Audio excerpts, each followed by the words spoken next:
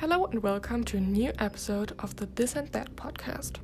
My name is Lily, and for today's episode we are talking about a very current and serious topic.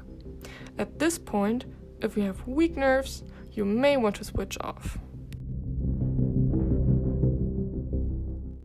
Today, it's been 73 days since Russian forces invaded Ukraine.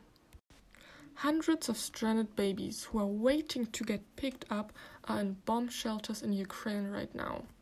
They are being taken care of in a nursery basement while the Russian forces are right outside.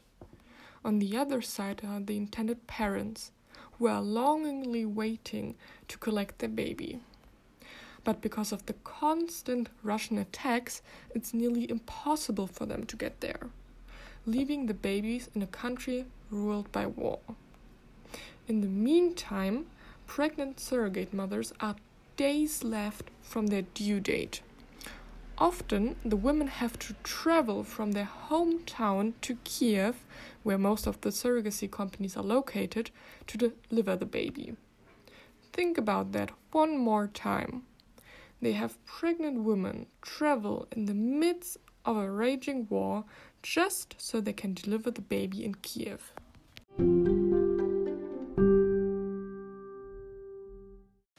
But before we get into the topic too deep, let's talk about the reason why surrogacy, especially in Ukraine, is so popular right now. For those who've struggled with infertility or other medical conditions, creating a family isn't as easy as for many others. They often struggle with this over many years, and surrogacy is oftentimes the only way to have a biological relationship with the child. The Ukraine has special laws for surrogacy.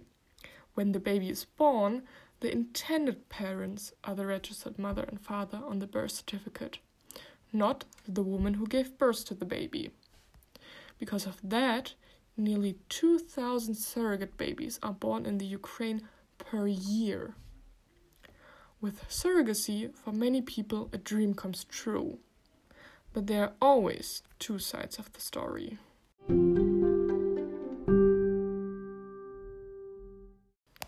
So, the Ukraine is one of a few countries where surrogacy is still legal, partly because of these special laws I just mentioned. And it's $1 million business. In Germany, for example, it's banned by law because it's violating the dignity of women, using them as the means to someone else's end. And even if the lifelong dream of becoming parents can be realized in Ukraine, the fact that the surrogate mothers often go through hell isn't nearly shown enough. The surrogate mothers have to bear the realization of someone else's wish to have a biological child. And the majority of people don't even think about the risks that come with being a surrogate mother, because they are exposed to a ton of them.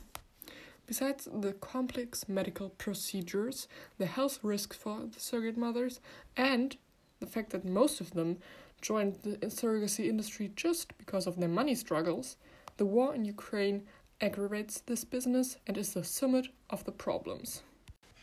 But how does the war exactly influence surrogacy? Because of the war against Russia, the Ukraine is in a state of emergency. Foods and drinks run low. They have to seek shelter in order to stay safe, and they have to leave everything what belongs to them behind. Imagine going through that while being pregnant with a child from another person. In addition, the surrogacy companies have rules of what is strictly forbidden, like the large surrogacy company Biotech.com. And these are some of them. They are not allowed to flee the country, even though there's a raging war happening. But if they manage to flee, they are automatically the legal mother of the child, because the special laws for surrogacy I mentioned earlier are not standard in European countries. There, the woman who gives birth to the child is the registered mother. And they are not allowed to contact the intended parents or even react if the intended parents contact them. And these are just a few of the rules. So the question arises, does biotech.com really cares about the surrogate mothers at all, or the business above everything else?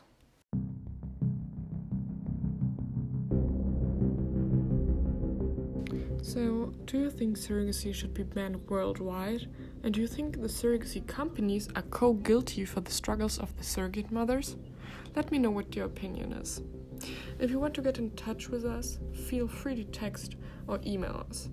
Thank you for listening and take care.